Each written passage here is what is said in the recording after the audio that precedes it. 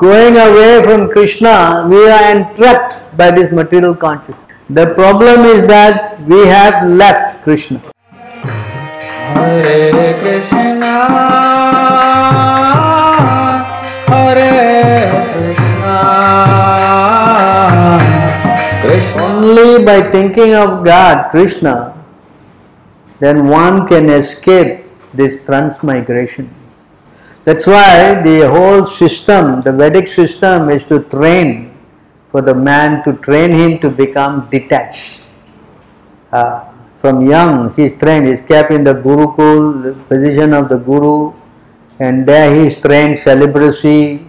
The whole idea is to imbibe a consciousness of detachment. Whereas the woman, she is trained by the parents how to serve the husband and become chaste. A chaste woman, she also becomes very powerful. This lust is the principal cause of this conditioning in this material world. Krishna says our real enemy is this lust. We think that our enemy is something else, but actually this is our enemy. Krishna says here in this verse, Shri Bhagavan Uvacha Kamayesha Krodayesha Rajaguna Samudbhavaha Mahasano Mahapapna Vidhiyenam Vairinam. The Supreme Personality of Godhead said it is only lust, Arjuna, which is born of contact with the mode of passion and later transformed to wrath, and which is the all-devouring sinful enemy of this world. That's why a person who is actually endeavoring to become successful, he has to learn how to first overcome this lust. If a person can control this lust, then spiritually he becomes successful. But if he fails to conquer this lust, then its life is going to be very, very miserable.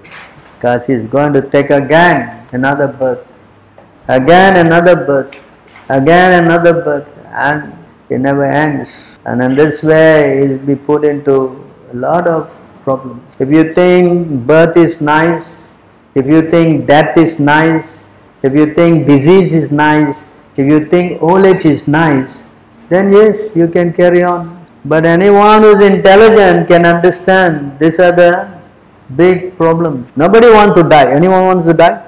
You like to die? No, nobody wants to. Anyone wants to grow old? Nobody wants to grow. Anyone wants to become sick? Nobody wants to become sick. And of course, birth, you don't remember, is very, very painful. The mothers will know. The child also suffers, the mother also suffers. Both is. So therefore, Krishna is giving the solution now. Here in this subject, nobody knows. Everybody thinks this is problem, this is what? Facts of life. But they don't know. Krishna has put this in place to teach us how to escape this thing.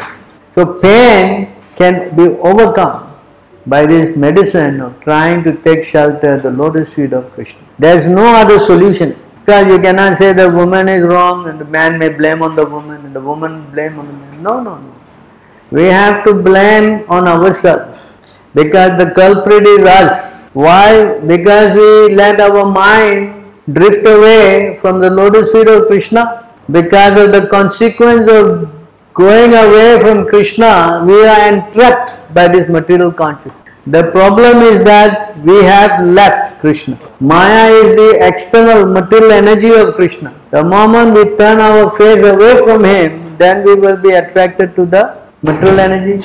There is no such thing as you don't see Krishna and you don't see anything else. That is not possible. So therefore, this is the problem. If we leave Krishna, then immediately we will be covered by fear, right? And then we will be attracted to Maya. And when we embrace Maya, we lose all our spiritual qualities and then we will become bewildered.